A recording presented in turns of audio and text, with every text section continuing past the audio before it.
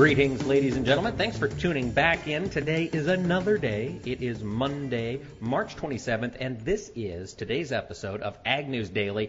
Joining me, Mike Pearson, is my co-host, and I learned last week, former Miss Iowa contestant, Delaney Howell. Delaney, how are you? Oh, I'm good, Mike. Thank you for that nice introduction. Yeah, of course. People got to know. It's all about sales.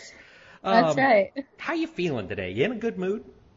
I am in a good mood. This weekend, my alma mater, Northwest Missouri State, won the Division II championship for basketball, and they made history because that's the first time in Division II history that a school has won championships for both basketball and football, which we won back in December.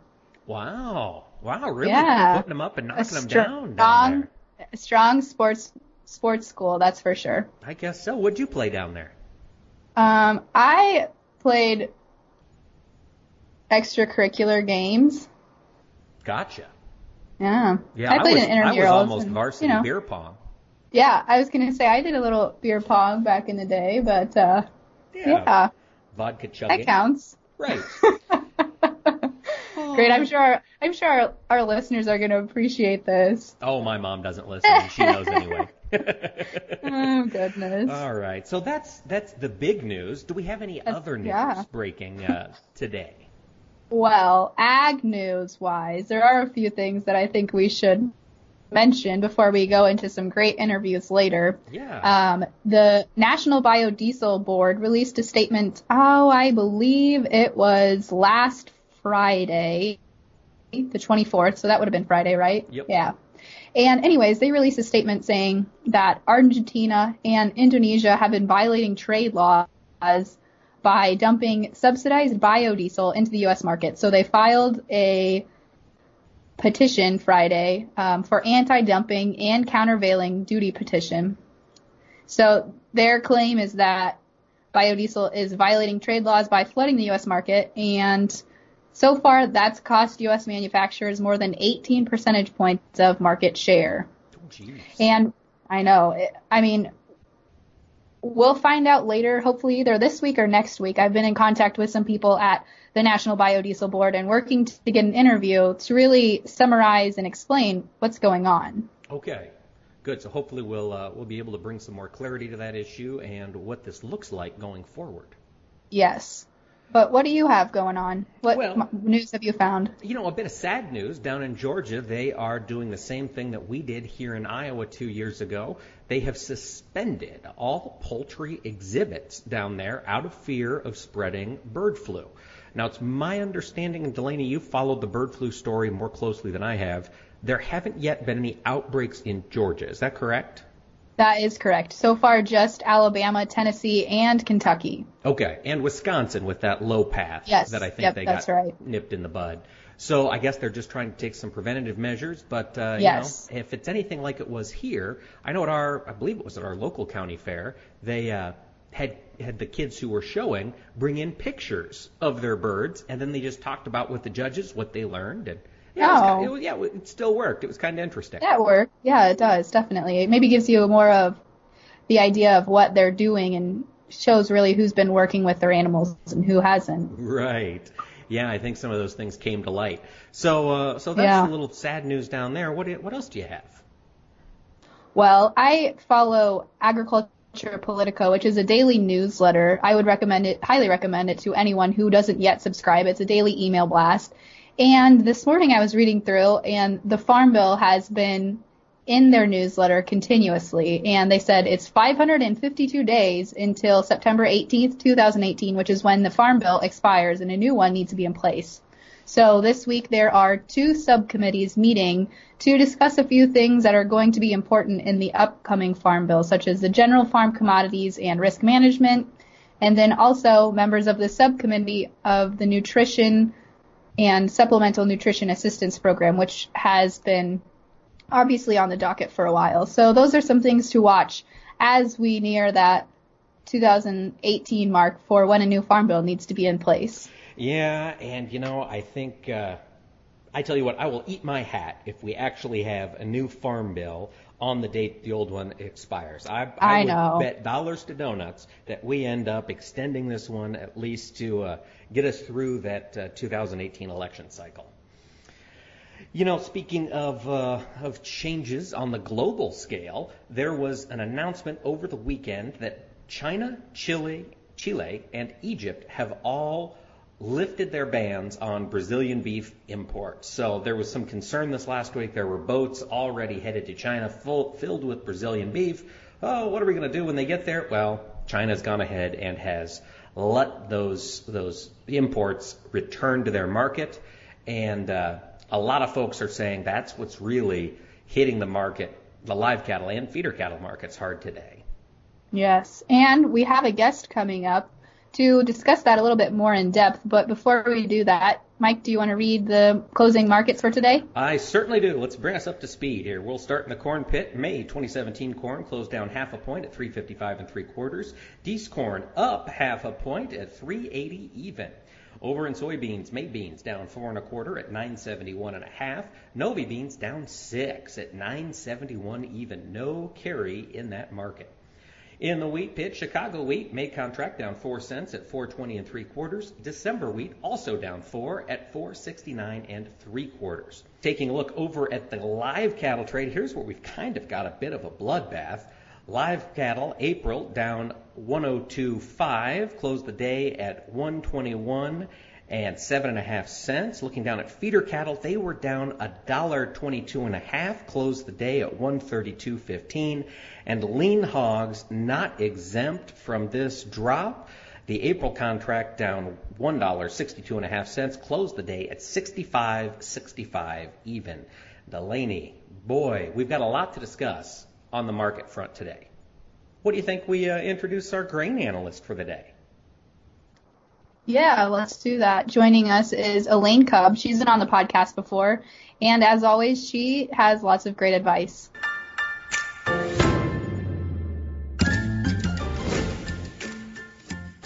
All right, folks. Well, we're back today with one of our, I guess we can call you a regular contributor now, the author of Mastering the Grain Markets, Elaine Cubb. Elaine, welcome back. It is a pleasure. You guys are doing a great podcast. Well, thanks for tuning in. Thank you. Yeah. Elaine, tough day. We saw corn kind of bounce around, end of the day mixed, but you know, what's moving these markets today?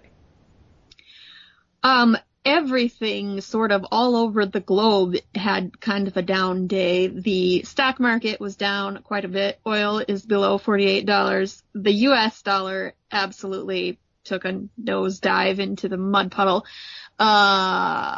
Crude palm oil is down. Everything is down. All of the grain markets are in a downward trend, and they have all hit 2017 contract lows. So it was one of those days. Oh, boy. Not a whole lot of fun, then, as you look out there. What happened to cause the dollar to break so hard? Well,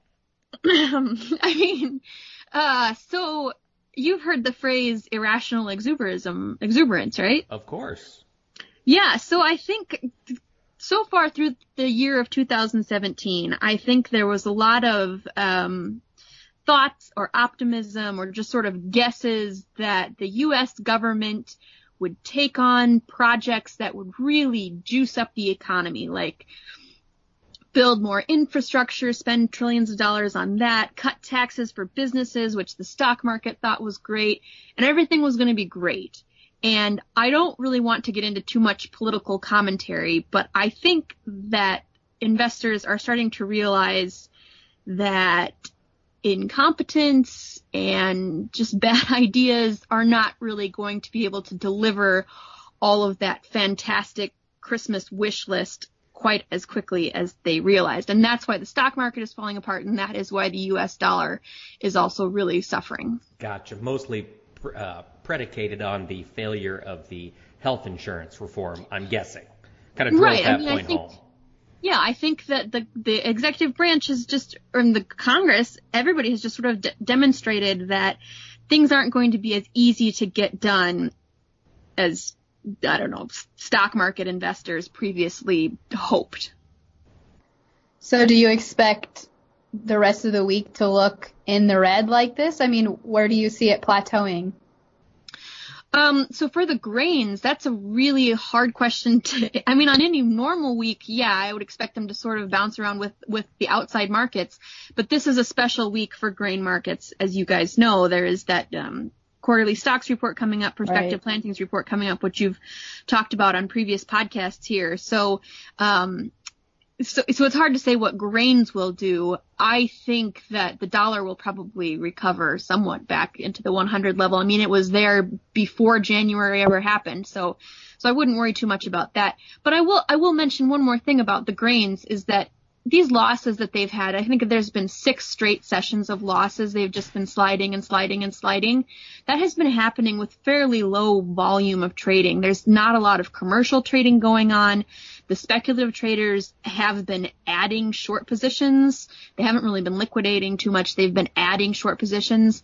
But the whole day-to-day trading volume is just not huge. So whether they follow the outside markets in a day-to-day direction is one thing, but there's really not a huge amount of transactions going on. Everybody's just sitting on their hands waiting until Friday. Is that your read of the situation? I think so, yeah. Yeah, I think especially from the commercial side of the market, absolutely. Nobody wants to get in the way of whatever is going to happen on Friday. Did you have a question, Delaney? Yeah, I did. I just didn't know if you had something else to ask first. No, throwing it to you. Okay. All right. Do you want to cut this part out? No, I think we'll leave it in there. This is how the sausage is made. Yeah. Oh, okay. Yeah, okay, great. So, Elaine, you tweeted yesterday, I think it was, this article about Mexico eyeing duty-free corn from Brazil and Argentine markets. What do you make of that? Yeah, and I want to say, Delaney, it was on a Sunday evening, and I did sit and kind of ponder whether I should even tweet anything on Sunday evening. I didn't know if anybody was on Twitter on Sunday evenings, and it turns out they are. Yeah, so it was interesting. Well, that's the day that it was a Financial Times article, very well written, very well researched. And so I thought that people would find it interesting. The idea is that Mexico doesn't want to be caught in a bad negotiating position if the U.S. continues to be antagonistic towards our number one corn customer, which is Mexico. So, in the event that NAFTA got canceled, which, God help us, that's probably not going to happen. But if that happened, Mexico is creating conditions so that U.S. farmers would have 194% tariffs effectively, and Brazilian and Argentinian corn exporters would have 0 duties going into Mexico effectively. So it would be bad news. I mean, so let's hope that cooler heads get everybody straightened out and NAFTA is safe. Yeah. With that 194% tariff, what does that mean for prices for farmers exporting? That's a really important question of how that would back up to our farm prices. I mean, obviously to the Mexican consumer, that's, more than doubling. So rather than buying $3 corn or $4 corn or whatever it is right now, FOB Mexico, it would be $6 corn or $8 corn. But to the U.S. farmer, I don't know. I would have to, It's not bullish, that's for sure. Oh, no, it's not bullish. And it would change the trade patterns, and it would make basis a lot cheaper, especially in the South. The Southern Plains, Texas areas like that. And really along any rail lines that move substantial grain into Mexico. Exactly. And that kind of tees up my next question, Elaine. When you look at really the first, I guess one of the major things that has been accomplished in this presidency, Donald Trump last week issued an order authorizing, or at least authorizing his State Department to authorize completion of the Keystone XL pipeline. And I know you have done a lot of work with pipelines and how they impact the grain market. So 2 questions. A, does TransCanada still want to build something like that with $48 crude? And B, if it got built, would it benefit our grain-producing friends in North Dakota in particular? Okay, first part of your question, I mean, I think the U.S. oil producing industry would argue that when crude oil is at $48, it's all the more important that they have cheap transportation, that they're able to reduce their transportation spreads between North Dakota and refining points. I think that they would be absolutely as interested in getting a nice cheap oil pipeline transportation as ever. Makes sense. So That was an easy question. Thanks for that one. Yeah. But what was the second part? Oh, does it help? Does it help? Yeah.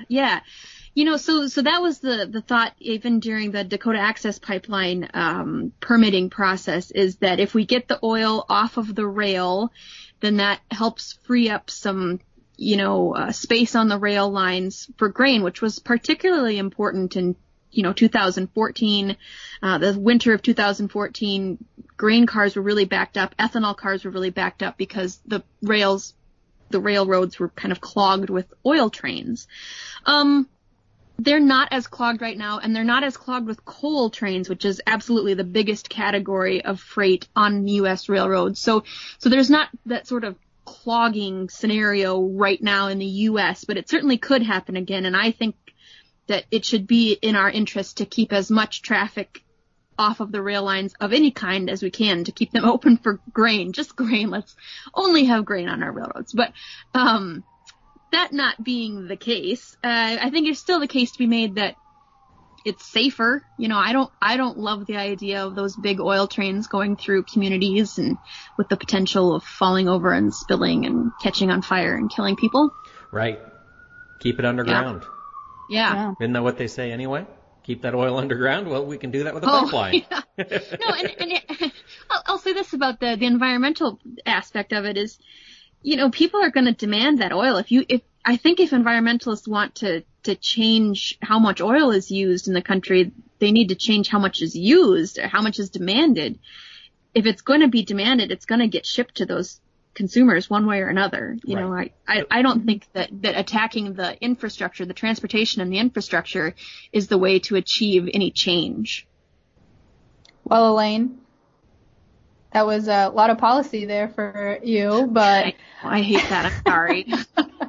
No, that's okay. It's always interesting to hear what you have to say. We've had lots of positive comments about your episode, actually, in particular. So. Oh, well, that's good. I think that, like I said, you guys have a fantastic podcast going on there. Well, thank you. I hope you get a lot of good viewers or listeners. Yes, I guess they are. We need to get a lot of good money is what we need. Yeah. You can pass it on to your guests. You can pay for. Yes, that would be good. Well, Elaine, thank you again so much. And remind me your Twitter handle so our listeners that listen to our daily podcast can follow you on Twitter, because, like I said, you have a lot of good things that you share on there. Every once in a while, I come up with something good, Delaney. My Twitter is @ElaineCub, so ELAINEKUB, Elaine Cub.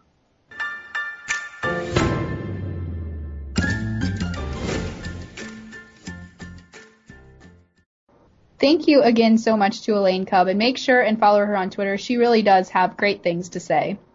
She really does. Elaine is really, I think, one of the sharpest cookies in the box. But coming up next, we have another very, very sharp cookie. That's a metaphor that I've never really understood. I don't want to be eating a sharp cookie, right? I want my cookies gooey on the inside. And soft, yeah. Yeah, it's still a little warm with some ice cream. But however you want to describe it, our next guest, Cassie Fish, at thebeefread.com. She's an independent analyst. She has, she'll give us her history, but she has worked in all facets of the livestock markets, and right now is a consultant, and she is turned to by people around the world for her insights. And we had her talk to us today about what all is going on in the beef business. Should we throw it over to Cassie Fish?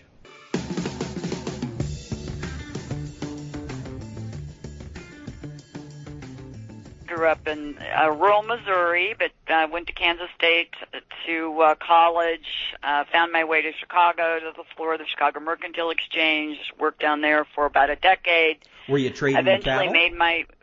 I beg your pardon, I was in the live cattle pit. Gotcha. Served on the Live Cattle Advisory Committee. When I made my way was recruited by IBP in 2000, and so as their senior director of risk management, so left Chicago for the Sioux City, Iowa area, and was there with the company 6 years, part of it in the Sioux City, Dakota Dunes, South Dakota area, and then while I was there, I experienced a Tyson merger, so I was relocated to Northwest Arkansas, and then I left the company and went into business for myself, and so I do a combination of consulting, brokerage, commentary, analysis, and I also co-own a company called Box Beef Forward, which is an online pricing analytics software for buying and selling beef in the forward market. So if you were going to buy or sell beef, that's 90 days or 12 months out. One of the things that I really like that you put out every single day is thebeefread.com. You are you're the author over there, correct? Correct, yes. And how long have you been doing that? I came up with the idea to do that in the fall of 2013. I started my career many years ago as a reporter, as a journalist, so I had a writing background. I just felt like there was a lack of really accurate, news out there, information, I guess, for the cattle feeder, even people in the meat side, that we're just kind of lacking some discussion. And there were so many things going on, especially at the time with less and less negotiated cattle trading, and then the pits closed, and so there was and then we saw more and more algorithmic type trading influencing futures trading, and I came up with the idea to write the blog, and it really took off. Readership runs 1,400 to 2,200 views a day, about 400,000 views a year now. Wow. And what's really amazing is it's read globally. It's been read in like 90 plus countries, and it's regularly viewed in Mexico, Canada, and Australia especially, and also in Brazil. Makes sense. But so that's, and it's read by all. The other thing is the cross section. It's read by traders and people, meat distributors, retailers, club store people, meat packers, cattle feeders, ranchers, and so university folks. So that's it was just kind of, there wasn't any intention that would happen. But it kind of gained a life of its own. So yeah, it's interesting. You talk about how there was no real source for news. There is a million places to go for grain analysis and that kind of thing. Mm-hmm. But you're right, on the cattle side, it's kind of slim pickings. And you've really got to dig for this kind of detailed information because you cover both the cash and the futures. I mean, you integrate them in most of your writings. Yes, I do. Yes, because that's my world. I mean, that's been my world since I was in 1980. In the 80s when I got in this business, has been one foot in the physical side of the business and the other foot in the future side of the business. And so I basically grew up in the business that way. And most people that have a lot of risk exposure are looking at. What I look at is really, it's pretty much what a lot of the larger corporate types that are involved in this industry would look at. So that's, that I think so it was a natural approach for me to have.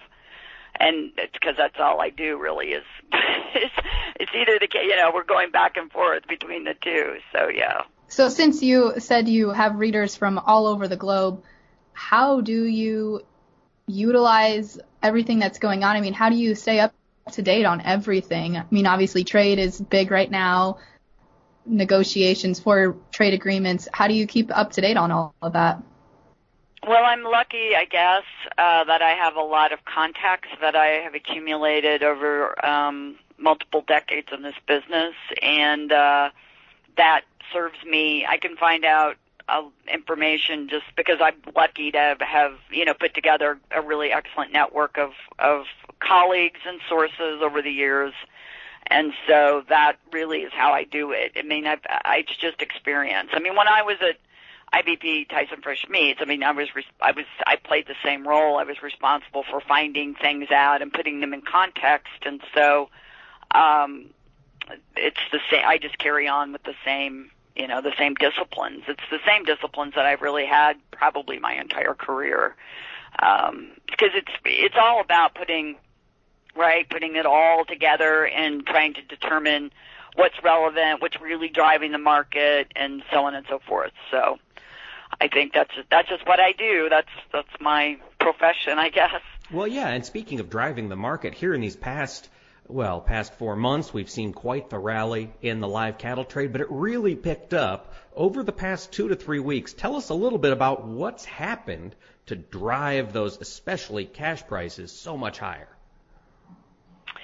Well, I think it really began when the market bottomed back in October, and I think in our Octave production was up 9% from the prior year, but yet the prices bottomed in October, and we really reignited or refound our beef demand on the retail level, and that we kind of created a fantastic foundation to move a lot more beef through the supply chain. And with that, we built on it ever since. And beef was, out of favor because of its price point in 2015 and 2016. And it was, if you study the monthly retail beef data, which the USDA releases, you'll see those retail prices really started to come down in September, October, November, and December. And the retailer was enjoying, of course, the wholesale box beef prices reached the lowest level they've reached since 2012. And so even though the retail prices were coming down, they weren't coming down quite as dramatically, so there was still a lot of margin in that for the retailer. And if there was a recent study that just came out about the difference, the Supermarket News put out about the difference between a grocery cart that has beef in it versus one that does not, and how much it adds to, and it's kind of common sense, but they quantified it, and it was 35% additional ring up at the counter. So when you think about that, they've been very happy to have beef affordable again, and they've been featuring it aggressively, and it's carried on right into January, February, and March. And as a result, and of course, packing margins were also very, very favorable in the same time frame, Octave Ds. They tightened up some in January, but then widened back out in February and March, and that was really also because retailers, of course, they plan ahead, they react a little bit more, slowly than what we see in the spot cutout value, and so they continued to plan features. And then if you all ever look at I highly recommend folks to look at the the USDA Comprehensive Box Beef Report that comes out on Mondays, which includes all the different ways that beef is featured. Sold. So that it includes exports, it includes formulas, which is the primary way that meat is sold to the retailer, and it accounts for at least half of the beef sold each week. And then the spot sales, of course, which is about 25-30%. And then also another category, which is the plus 22-day window, and we started to see the retailer booking a lot of beef in that plus 22-day window, and they was doing it week after week, and then it ran into month after month. And so from a year-to-date standpoint, I just looked at this last week, we have sold more beef out front, as we like to say, in the plus 22 window, 22-day window, the most since 2011, I believe it was. Wow. So that is and so then when you think about it from a beef packer's standpoint, if he's got a lot of beef sold out front, then he has confidence, right? He wants to add the hours and to his slaughter schedule, and he wants to ramp things up, and that's exactly what we saw, which is why we've slaughtered 377,000 more cattle year to date as of last Saturday than a year ago, and now which this is significant. Are they still anticipating a very big kill? Last week's kill of 613 was the largest kill we've seen since prior to Thanksgiving, and it is the largest kill of the year. Interesting to point out, though, it is the second largest beef production because our carcass weights are now 15 pounds below a year ago. So that's an indication that our cattle our fed cattle marketings are more current. Yeah. And so this week's kill estimate is about 600 to 605,000, so it is not as large as last week. But it's still very good. And actually it's worth noting, I think, that last week 613,000 head kill was very large for any week in March. I mean, for that particular week in March. In fact, it's the largest for that particular week in March since 2012. Jeez. So the reason so you wanted to know why has the market been so strong? It's because there's competition for, a more current, market-ready fed cattle supply. It's really that simple. And why is there? Well, for one thing, as I'm sure you all know, that, the supplies in the spring tend to be seasonally tighter just because of placement patterns. And then we have more cattle in the May, June, July period than we typically do in April and March. So there's that, but we are also, because our slaughter rate has been so aggressive, we're more current on the front end, hence the weights being 15 pounds below, last year, which is a lot. So you think about what that takes away, from total pounds to sell, right? Yeah. So if you're selling meat and you're maybe killing more, but the reality is that last week's kill was still, from a production pound standpoint, was actually the second lowest for the year. Huh. And it's simply because cattle are leaner, greener. I mean, cattle are just right. are greener. They're so, not, as we like to say, not putting pounds on them like we were in the fall of 2015. Right.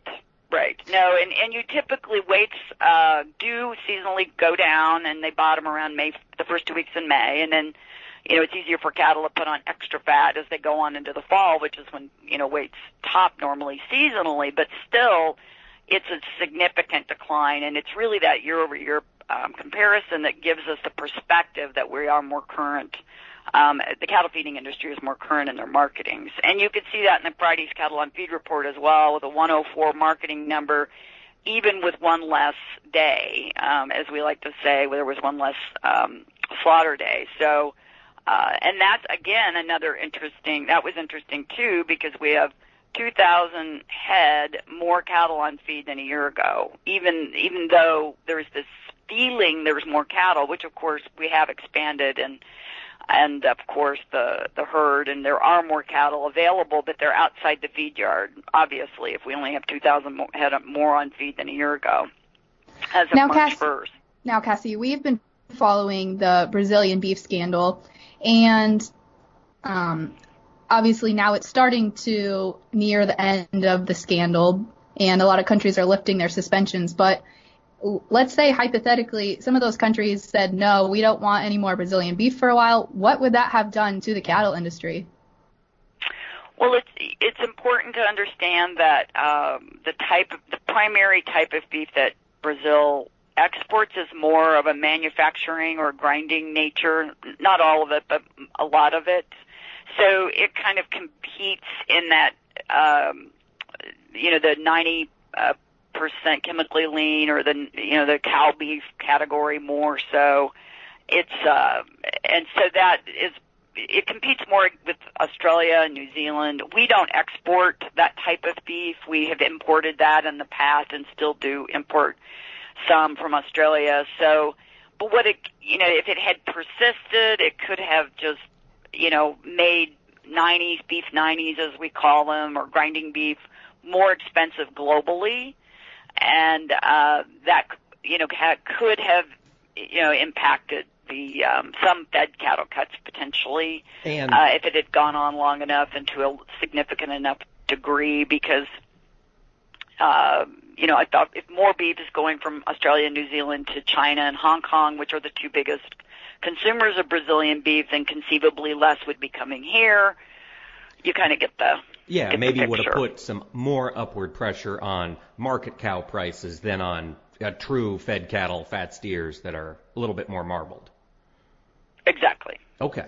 And another question I've been thinking or pondering about, JBS, one of the companies I think that was involved in the scandal, has a lot of operations and ties to the United States. So with that, is there a way that they could still have brought that Brazilian beef into the United States, even if, a ban would have been pushed on the floor?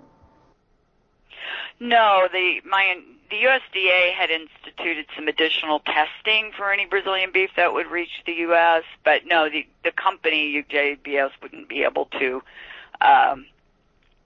bring anything in without the USDA's knowledge. And the only change that the U.S. did make around Brazil was to put it under additional testing scrutiny. I think some additional E. coli and salmonella testing. So, no, and JBS also owns they're a global company, so they own operations in Australia as well. Right. So, yeah. So now we've talked quite a bit about the past. It's been quite an interesting past 4 months, in particular past 3 weeks. Today, watching the live cattle markets, were unchanged to slightly lower. Feeders a little bit lower, a little bit of weakness on the day. We saw a lot of fat supplies get pulled forward here. I mean, the packer is aggressively trying to own well into April. What does the future hold? As you look out over the next, let's say, month through the end of April, are we going to see some stability in prices? Are you anticipating a setback? How are things setting up? Well, it's not unusual to see some weakness in beef prices in late March, and then we typically go on and make a higher high in the cutout in the second quarter, whereas fed cattle prices very typically top in March or the first half of April. So I think that, last week we averaged probably around 131, which was a new high for the year in fed cattle prices, and the 5-area average. And I think that there is an anticipation that this week will be lower. The packers will be able to pull on their contracts next week, so that's going to take some of the pressure off of them. And so I think that cash cattle prices or fed cattle prices are going to start to stair step down. I personally think they will come down fairly methodically, and not because I think the front end is tight enough that that it will be difficult to just see the market, fall out of bed, so to speak, as we have the last couple of years. I think it will be a more methodical decline, and we'll have to see how demand continues to hold up. I mean, typically, May and June are your best beef demand of the year, and so it will be very interesting to see how demand holds up with the fact that now the box beef prices have rallied as much as they have here since the beginning of the year. So that kind of remains to be seen, but given the currentness is extremely powerful as far as cushioning the downside. So I think as long as we maintain the currentness on the front end, and the basis is certainly, suggesting to cattle feeders to, continue to sell cattle aggressively. Yeah. So I would say the market's going to be working lower, but not dramatically so, because of the positive underpinnings fundamentally. All right. Well, Cassie Fish, thank you so much for taking the time to talk to us today. Delaney, do you have any other questions? Well, I think time-wise, we've reached our limit here, but hopefully, Cassie, we can get you on again in the future to talk cattle markets with us. That would be great. I really appreciate the call, and it's great to meet both of you, and thank you so much. Have a great day. All right. Thank you. Bye-bye. Bye.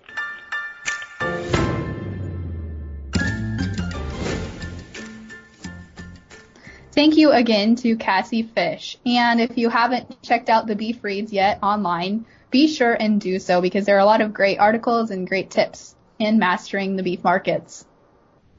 Yes, that is correct. And she publishes a new one every single day. It is certainly worth the 5-10 minutes it takes to skim through it, read through it, and gain some value. Now, that was today's podcast. Elaine, what else do we have coming up this week? We have a lot of other great stuff and great interviews coming up this week. Like I mentioned earlier, we're going to try and get somebody from the biodiesel board either this week or next week. But besides that, tomorrow we have a longtime friend of mine, Natalina Sense. She has been spending the last year doing a YI farm blog for Beck's Hybrid Seed. So we're going to catch up with her and hear about her trip and just her overall thoughts about traveling to all 50 states. And later in the week, we're going to be interviewing a Northwest Missouri State professor, Connor Ferguson. He currently teaches at Northwest and specializes in weed management. So we'll be talking to him about some agronomic solutions, herbicides, and what's going on in the industry. That's right, because things are changing. We've got some new chemicals on the market this year, new varieties to use, and we want to make sure we use them right so we can continue to have them going forward. Yes, that is correct. And with some anti-drift regulations coming about, it's more important than ever to understand those chemicals. It is. Those mistakes can get costly. Yes, they can. Well, Mike, do you have anything else? I don't. I just want to wish everybody a very, very happy Monday, and hopefully we will see them all again tomorrow.